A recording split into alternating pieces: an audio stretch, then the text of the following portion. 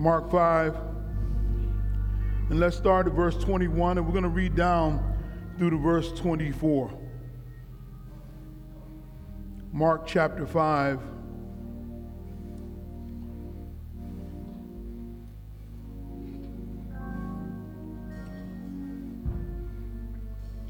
Let's begin. Verse 21, read together. Now when Jesus had crossed over again by boat to the other side, a great multitude gathered to him, and he was by the sea. And behold, one of the rulers of the synagogue came, Jairus by name, and when he saw him, he fell at his feet and begged him earnestly, saying, My little daughter lies at the point of death. Come and lay your hands on her, that she may be healed, and she will live. So Jesus went with him, and a great multitude followed him and thronged him. Word of God for the people of God. Praise be to God. You may take your seats. For all of you, you realize that I have been doing a teaching series on handling life's challenges. And very interestingly enough, as we've been talking over the last few weeks, what we've been trying to discover are the ways we can deal with what happens to us. I'm like Paul today. I preach to myself also, lest I be a castaway. Each of us right now are in the midst of something. And the reality is that our own insecurities are part of the factor that keeps us from dealing appropriately with it. And people don't like to talk about their own insecurities, but we all have them. We have insecurities about our weight, and nobody, please don't talk about how much or how little, because if you're slight of build, it's just as bad as if you're overweight, because people look at you and say, Lord, child, you need a pizza. Really, it's not as though anybody gets away. Fat shaming is big these days. But then if you're not big enough, people talk about you that way as well. Your hair, is it long? Is it short? What color is it? Is it yours? Is it yours? Yeah, it's yours if you pay for it. That's what someone just said. The truth of the matter is there are a lot of insecurities. And a lot of those insecurities come with public perception. Those insecurities are founded on the fact that we worry what people are going to think about us if we're going through that. And the whole issue of public perception is one of the things that causes us not to do or to do. I don't know about you, but when I was growing up, my mother was one who always reminded me of my name. And she would go out and she would tell me, don't do anything that'll bring shame to your name or to the name of this family. And I tell my children, I've told them from the day they were born, whenever they left my presence, make us proud. And I'm sure I've also put in them an insecurity by the fact that they always wonder what's going to make me proud and what's not going to make me proud. What's going to make my wife proud, what's not going to make her proud. And I'm sure that also creates in them, on hindsight now, had I known, I don't know how I would have handled it, but in hindsight, I think about it, I'm sure it created in them an insecurity. And each of us deals with it our own way. I know some of you look at me like, what do you mean insecurity?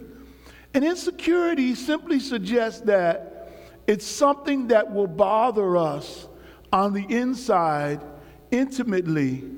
And in some cases, we don't talk about it and we don't realize it until someone presses one of our buttons. Matter of fact, you might even thought you had gotten over it. I happened to have the repercussions from one of my ailments at one point when I was little. So one of my eyes is kind of lazy. It kind of leans a little bit closed.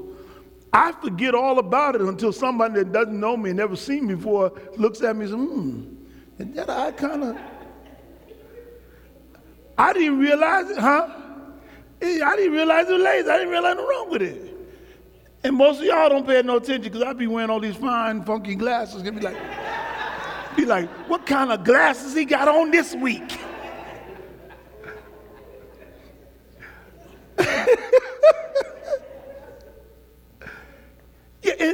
funny, but remember now, it all relates to public perception. What will people think of me? Do you know how many people have lost their lives worrying about what somebody else is going to think? And about issues they had no control over? What someone else is going to think. And it's funny that the main ones of us who say, I don't care what you think about me. I don't care. I'm grown. A whole lot of that bluster and that boisterousness is a cover-up for your insecurity. The more insecure you feel, the louder you talk. You ain't fooling nobody. And I suppose that a part of what handling our life's challenges this series has been about is dealing with just that. How do we handle it when something goes wrong?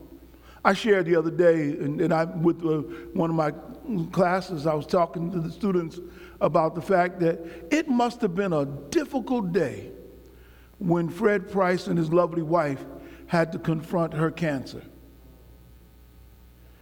He's taught faith in a marvelous way.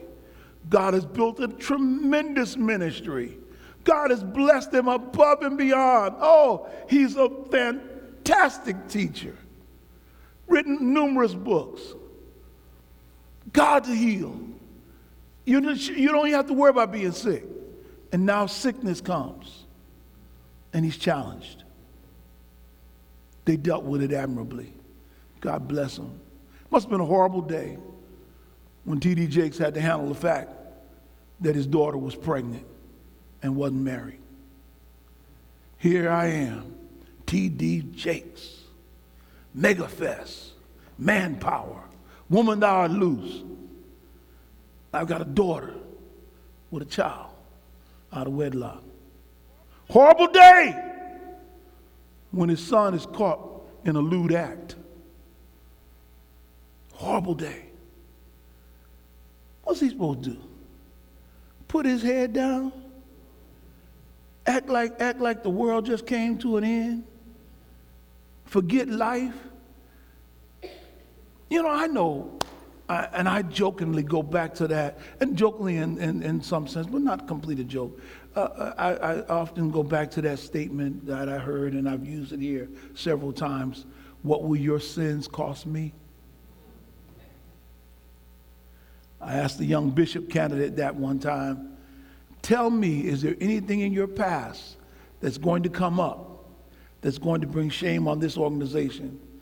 Because I at least want to know what we're getting into.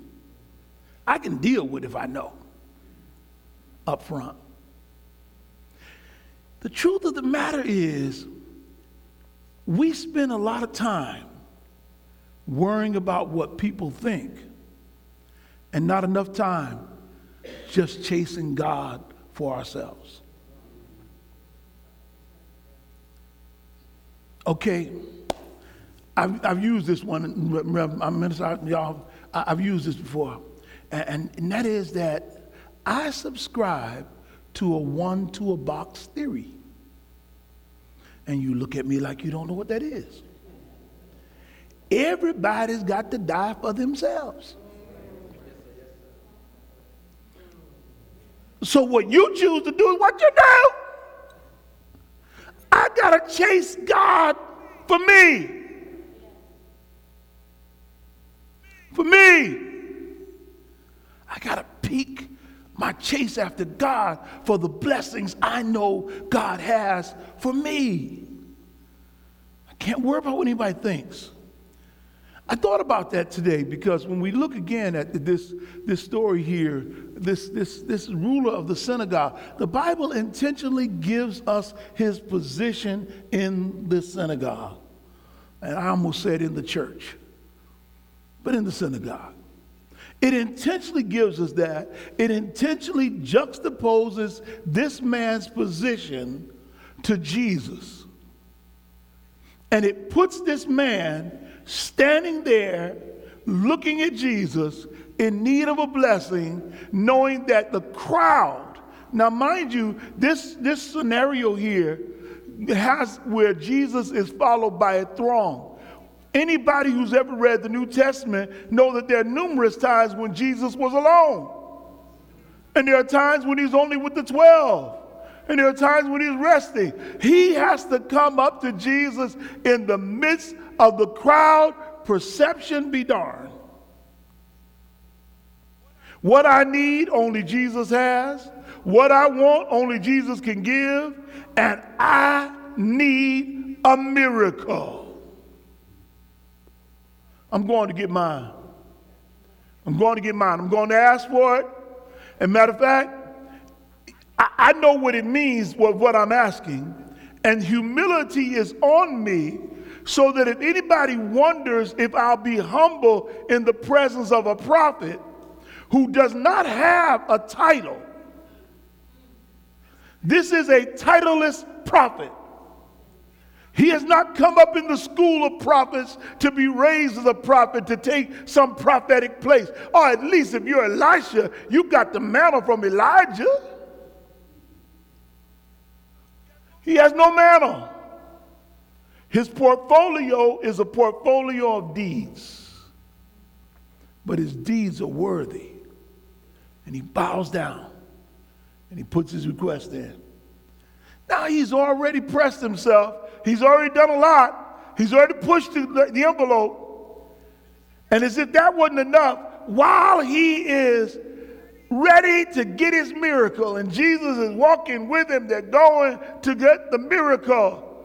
Master, my daughter who's at the point of death, 12 years old, I point this out because it's important.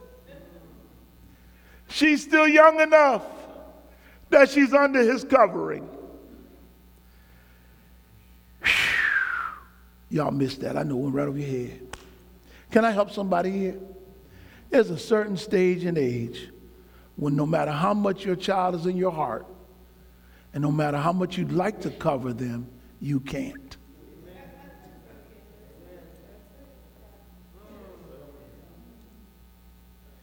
She is still at the point where she is under his covering.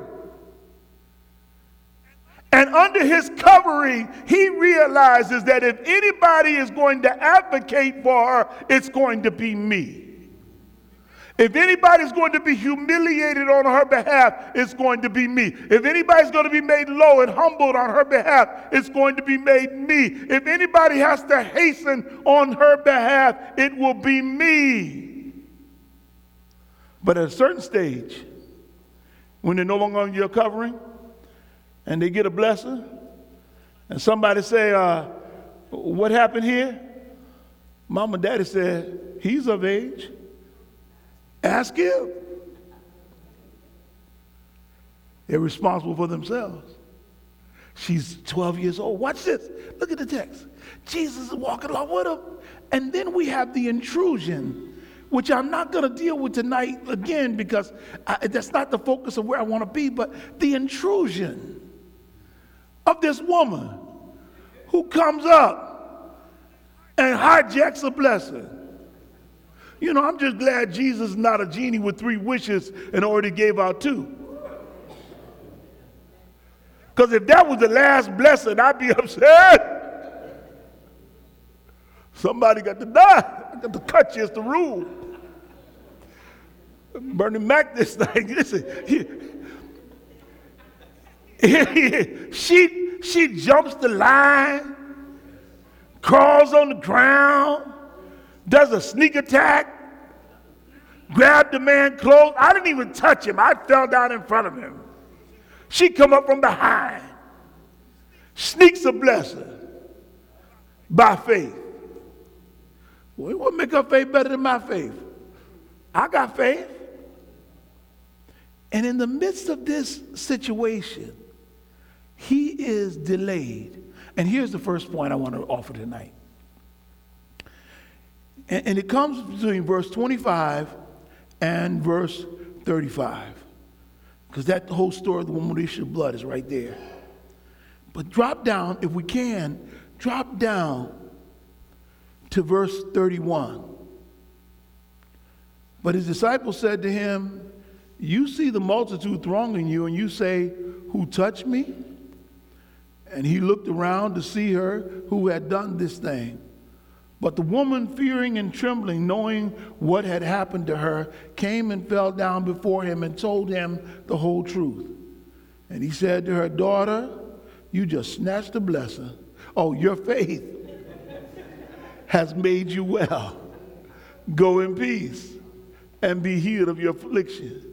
While he was still speaking, some came from the ruler of the synagogue's house and who said, your daughter's dead. Why trouble the teacher any further? This daughter got my daughter's blessing. No, she didn't. She got the one God intended for her. First thing I want you to remember is this. Don't fret understandable delays. Don't fret understandable delays. You know, the one thing I can't stand, and I'm glad Brother Charles is here tonight, his favorite song that he hates. Brother Lamont, I don't mind waiting. He can't stand that song. They ask him to sing it. It's almost as though he's saying with his face. He's never told me this personally, but he's made indications well enough to other people in the sanctuary that I know it is true. Because in his mind, I do mind waiting. He would change the song. Here, let's play that right here. He changed the song. Here's Brother Child's version. I'm tired of waiting. I'm tired of waiting. I'm tired of waiting on the Lord. I'm tired of waiting. He's smiling right now, y'all. Woo! I'm tired of waiting on the Lord.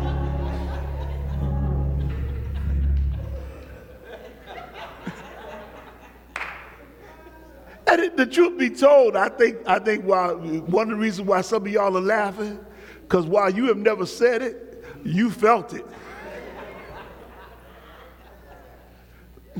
Many of us feel like Daniel, we got a prayer hung up in heaven. And we're waiting on an angel to come break that thing free. I don't know. But I will tell you this. Delays cause people to do strange things. So much so that one of Jesus' major warnings to his disciples was to know that human or our timing and divine timing are out of sync. Our urgency and divine urgency don't align. So don't do anything silly while you're waiting. Write this scripture down. Matthew chapter 24, 42 through 51. The same scripture is complemented in Luke chapter 12, 41 through 48. I'm going to go to Luke chapter 12. I'm going to use that one for a moment. Luke 12, 41 through 48. If you have your Bibles, turn with me there. And I'm reading from the King James Version tonight. Then Peter said unto him, Lord, speakest thou this parable unto us and even to all? And the Lord said, who then is that faithful and wise steward, whom his Lord shall make ruler over his household, to give them their portion of meat in due season? Blessed is that servant whom his Lord, when he cometh, shall find so doing. Of a truth I say unto you, that he will make him ruler over all that he has. But if that servant say in his heart, my Lord delayeth, well, see, here we go. Because he done waited around, I got stuff to do. My Lord delayeth his coming, and shall begin to beat the menservant and maidservant, and eat and drink and be drunken. The Lord of the servant will come in a day when he looketh not for him, and at an hour when he is not aware. and will cut him in sunder, and will appoint him his portion with the unbelievers. And that servant which knew his Lord's will and prepared not himself, neither did according to his will, shall be beaten with many stripes. But he that knew not and did commit things worthy of stripes shall be beaten with few stripes. For unto whomsoever much is given, of him shall be much required. And to whom men have committed much, of him will ask the more. Let me say this again. When you know better, you ought to do better. And the delay doesn't mean the Lord's not coming. And now I'm not talking end of times, parousia, or the second coming. I'm talking about God's not coming to your situation. Just because God doesn't move quickly doesn't mean God's not moving. Just because God doesn't do it as fast as you want, I know sometimes we want it quick, fast, and in a hurry. It doesn't always work that way. You know, a miracle many times happens instantaneously. A healing takes time. Deliverance can happen instantaneously, but some breakthroughs take time. And just because you don't see everything you want to see immediately does not give you a license to give up on waiting. Yeah, I know it's never easy. Write down Exodus 32, 1 through 14. I won't read it. But I said that, you know, Exodus 32, 1 through 14. I repeat again. Delays cause people to do strange things. And it is in Exodus 32 that the children of Israel go stupid. Moses doesn't come down from the mountain quick enough. And all of a sudden they get all upset and they start making images against God's will. I want to point out to you that it's easy to lose confidence that God's going to fix it because you're continually going through it.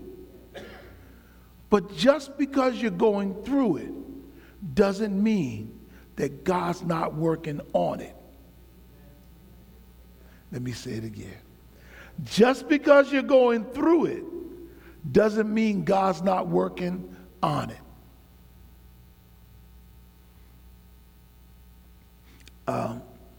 I know a young lady one time was praying for her husband, and she was praying, and she almost got hooked up with the wrong dude, and the Lord told her to wait. She had no idea that God had her husband under construction. He was reshaping that rascal, taking all those things out of him that he used to be, making him into the man he wanted him to be. By the time she got him, she thought he was the perfect man. And you know, the truth is, she should have seen him before the Lord got a hold of him. Because if she had saw him then, she wouldn't have wanted nothing to do with him. He was doing everything. Or should I say everybody?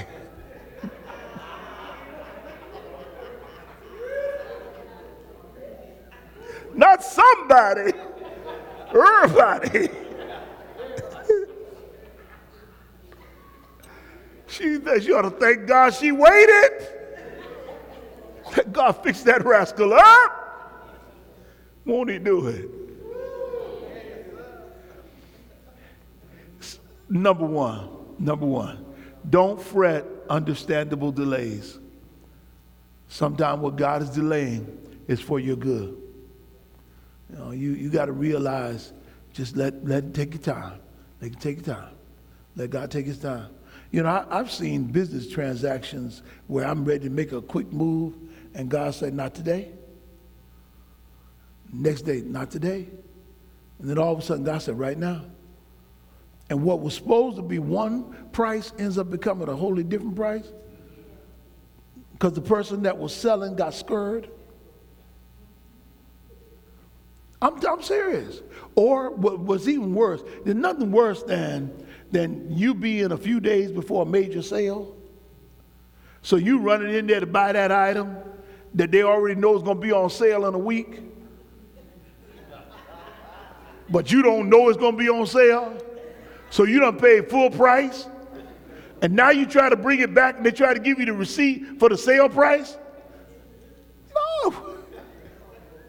See, I know some of y'all would try and turn it out. And sometimes people will be intimidated by your bluster. Other times they'll tell you to go jump in the river. Real quick, number two, and it's in the text. And verse 35 says, while he's speaking, some come from the ruler's house and said, your daughter's dead. Why trouble the teacher any further? As soon as Jesus heard it, verse 36 now, verse 36. As soon as Jesus heard the word that was spoken, he said to the ruler of the synagogue, do not be afraid, only believe. The second thing you want to know, don't fear utter disappointment. Don't fear utter disappointment. Now, I need to say this to you because I know you're on the Lord's side. You're on your way to heaven, glad about it. You've been shouting, speaking in tongues, running in the Holy Ghost. You can hook up a son with the best of them. How can I see coming on a Honda riding a Harley Davidson? You good. You got it all down. There's nothing like doing everything right and having everything go wrong. Somebody say, teach, Pastor. Because the more you do right, the more you have this expectancy by scripture, by life, that right ought to come to you. I did good. Good ought to come as a result. Hate to tell you this. It's the truth. The equation doesn't always work out smoothly. Being a believer is not a shield against disappointment. It's not a sign that the disappointment is not a sign that God isn't favoring you or God doesn't love you or God hates you. No. It's a reality check. The truth is that he's standing there and all of a sudden he hears the news. Death has entered your home. He went there at near death. We're at death now. He went there nearly running on E. We are empty now. He went there with a partial hole. It's a full hole now. And you can only imagine the fear and disappointment that overwhelmed him. Have you ever had that experience? Where you were afraid and disappointed at the same time? I don't know about you, but I've been there more times than I want to recall. The reality is that at that point, it would have been an easy place for him to throw his hands up. You know, I've been watching some of these athletes here lately of how they handle disappointment and fear. And it gets to me. I'm a real big fan. I'm not a fan just say of the Dallas Cowboys, but I like players. Dallas Cowboys had a great wide receiver on their team, and I don't want to blow out anybody's name, and I'm not trying to hurt anybody or talk about them, but great wide receiver, but whenever things didn't go his way, he would blow up on the sideline. He'd start yelling. He'd kick things. My team has a great wide receiver. Whenever things don't go his way, he'd blow up on the sideline. Kicked the field goal to a punter's net one time and knocked himself in the head.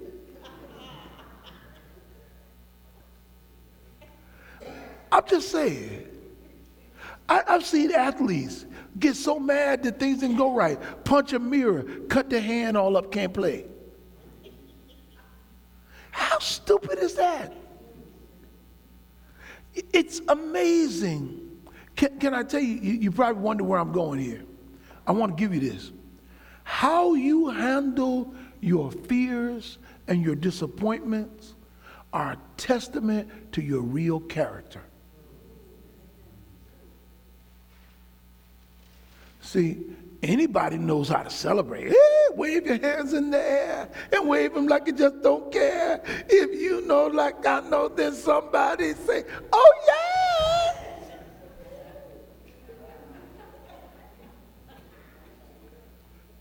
The roof is on fire. We don't need no water.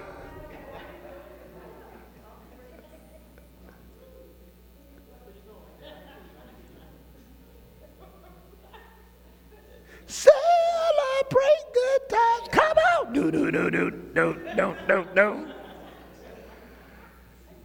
We good at that. But we don't handle disappointment well. Yeah. And in truth, I my son, when he was playing basketball years ago, played football, and sometimes he'd not make a play or wouldn't get in, and his body language would change. You see his shoulders droop, or you see him, kind of looking funky. Even if he had a uniform on, you could tell. Body language. I said to that boy, son, I need you to understand something. The coach may not hear whatever it is you think you're saying, but he can read your body. And if I read a player's body that looks like that, I ain't putting them in. He said, for real? I said, for real? I said, it don't matter what happens. Just act like you ready to play. Get your game face on. I'm ready to get in the game. I may be disappointed right now, but I'm still ready to play. Ready to do my thing. And see, believers, some of y'all been getting knocked down and staying down. Yeah. And let me tell you this now. Once the devil knows that if he knocks you down, you won't get back up in a hurry, he'll find ways, even the most subtle ways, to trip you up. Because he knows, man, all I got to do is knock her down. I knock that booger down, she ain't moving. Woo! One more out the game. All I got to do, give them a little hardship, they ain't praying no more. They're going to skip prayer this week. I'm going to make them skip prayer. Watch me make them skip prayer. Watch this. They won't pray no more. I'm going to let them pray real hard. I'm going to mess it up. I'm going to stop them. Let me tell you something. Your character is seen in how you deal with disappointment. Jesus gave him the greatest object lesson right there. He looked at him. He said, man, you'll mess up a faith miracle now if you enter into the spirit of fear. This woman just got a miracle based on faith.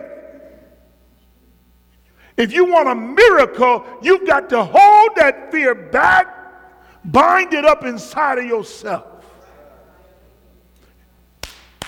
Guess what? I'm going to bless your socks off now. It ain't the devil that's doing it to you. It's your own emotional energy. It's your own personality. It's how you dealt with things, how you've been dealing with for life. And you've got to overcome yourself and tell yourself, no, we're not giving into the spirit of fear. God has not given us the spirit of fear, but of love and of power and of a sound mind. I walk in divine favor.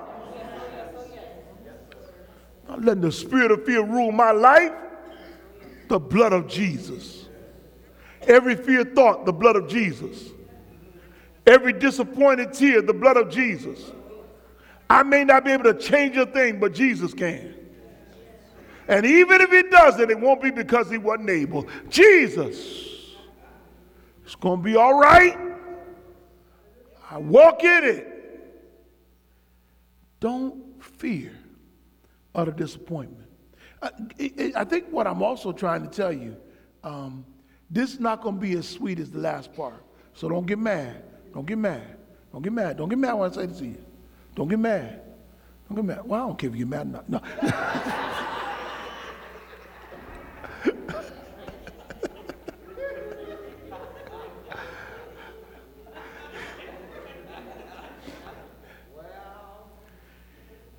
This is not going to feel that good. And many times in life, disappointment may be inevitable, but it's not a final. There are going to be things that are going to disappoint you all your life, but it's not a final. So when disappointment happens, don't lose your mind.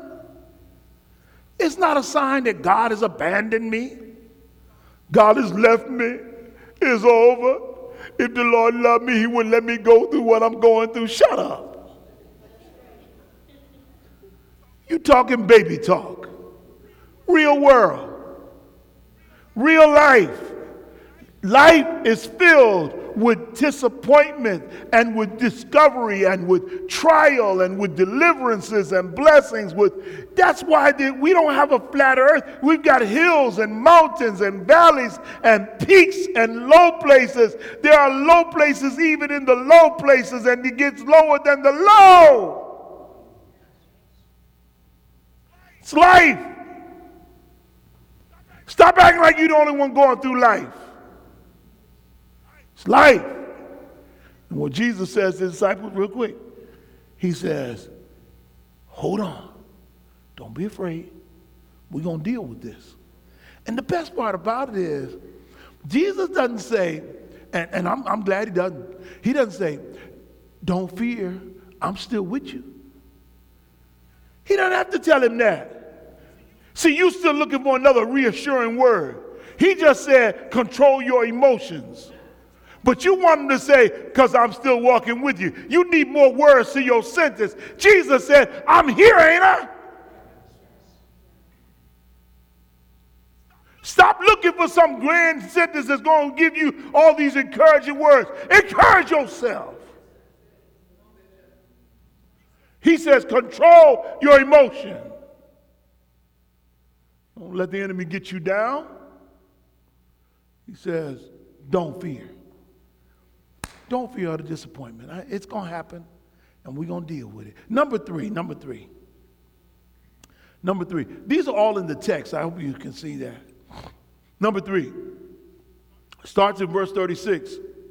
And if you read down there, let's see. Let's go 36 through 40 real quick. We'll do it real quick. As soon as Jesus heard the word that was spoken, he said to the ruler of the synagogue, chill out.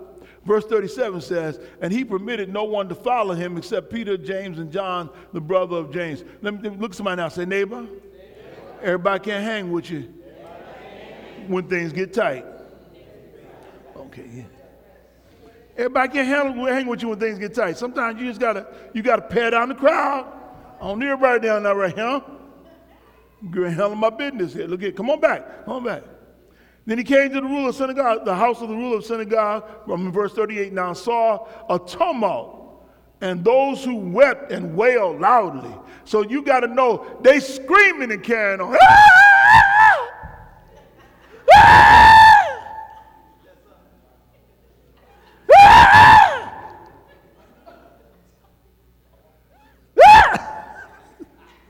Okay. When he came in, they hollering. And he said, why y'all hollering? The scripture actually says, why make this commotion and weep? And now he blows everybody's mind. This child is not dead, but sleeping. Look at somebody now. Say, neighbor, it may look like a dead situation, but they're just sleeping.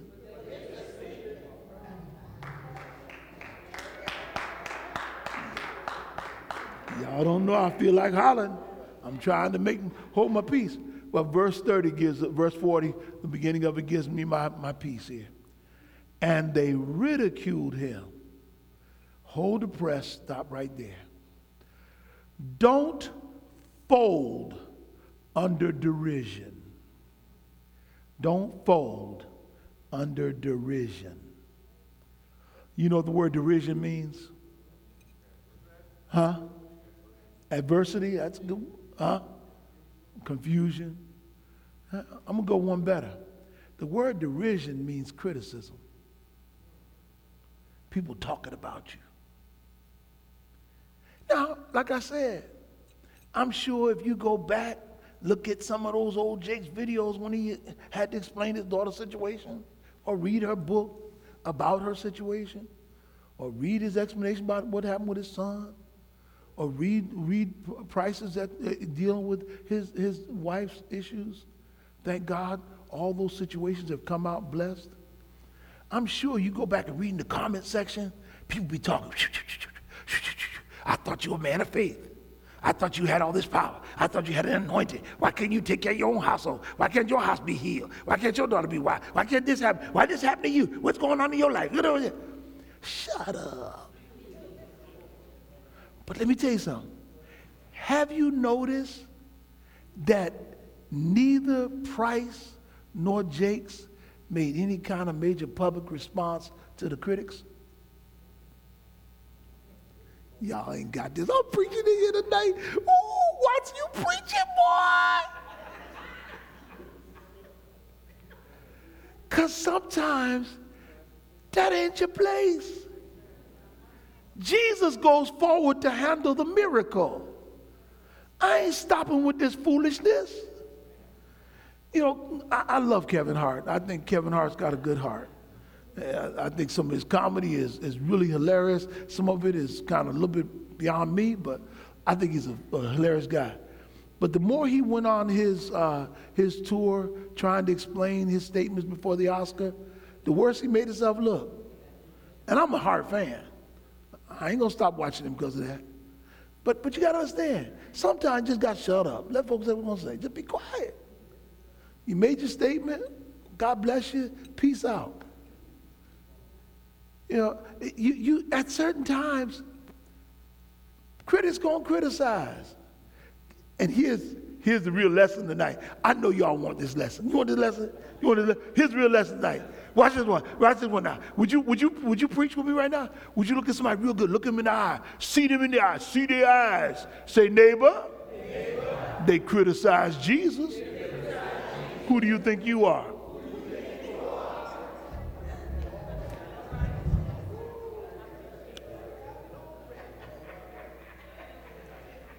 They were ridiculing Jesus. I'm blessing somebody right now. Because, see, you just get over it. Just get over it. People going to be people. People going to be people. I can't tell you what they're going to say or how they're going to take anything you do in your life. But people going to be people. I've heard more comments about Lady Gaga and that fella singing. More speculation. Everybody and their mama done watched the video 59 times of them singing at the Oscars. I think that thing got millions of views already. People gonna be people. People talk. Matter of fact, some of the talkers might be you.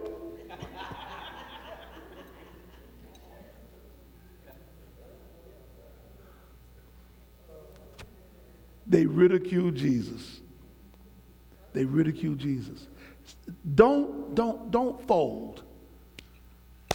You know, some of us will fold up like a cheap suit.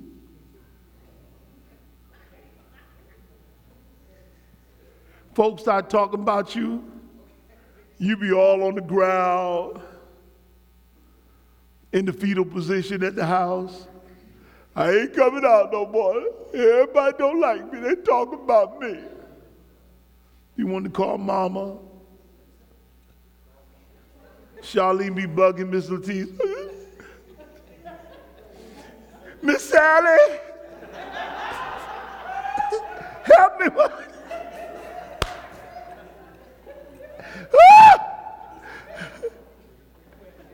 Okay, my time is up. Last point.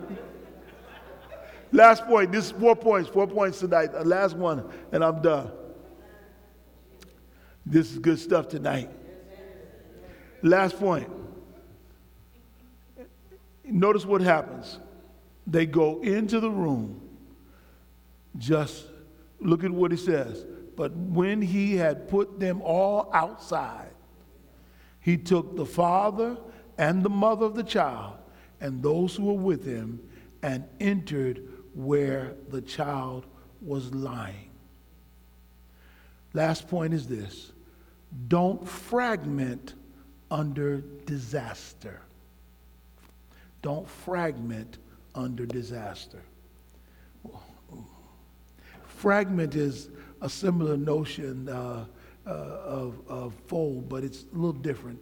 To fragment is to fall apart.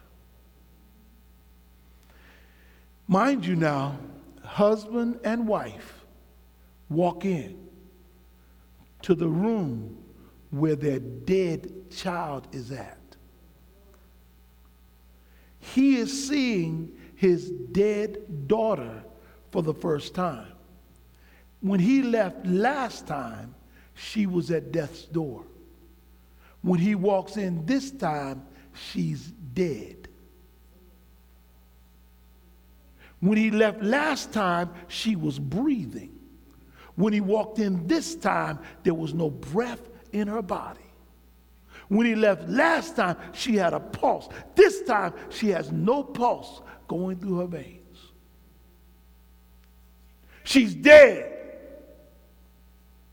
And the hardest thing in the world to do is to look at death.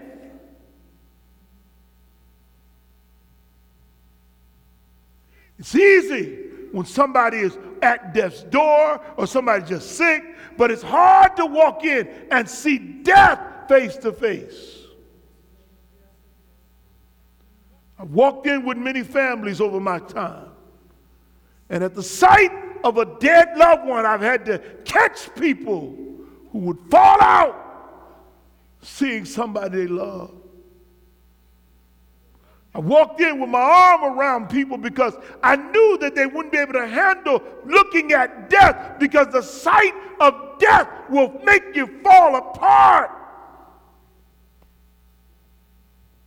And somebody here tonight, you're looking at a dead situation in your life, and you want to look away. You don't want to look at it for what it is. You don't want to look at it. You don't want to see what's really going on. You don't want to see the truth. You'd rather act like it ain't happening. You'd rather act like it's not real. But sometimes you've got to look at death. See it.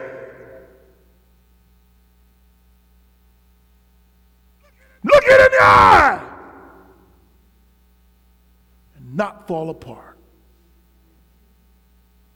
To not look at it is not healthy.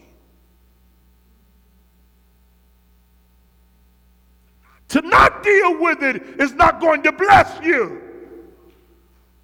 To not walk in your reality is not going to lift you up. Sometimes you've got to look at a dead thing before you can call it back to life. If you don't think it hurts to look at a dead thing, then you've never been around death. But if you look at it, I just want to close with this. God is still calling dead things back to life.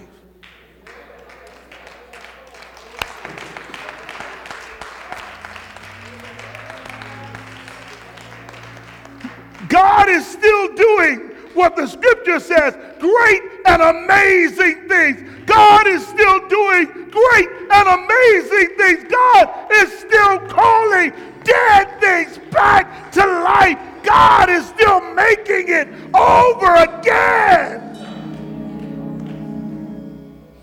And I trust him. I trust him.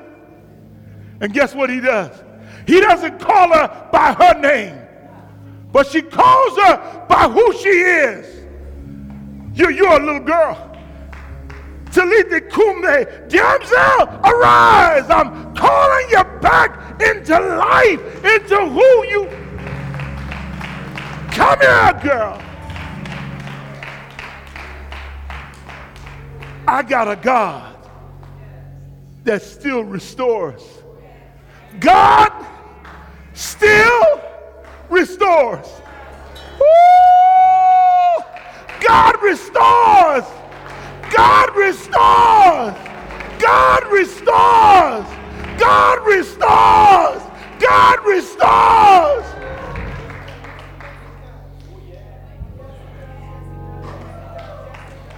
Woo! Thank you, Lord. Hallelujah. Hallelujah. Hallelujah.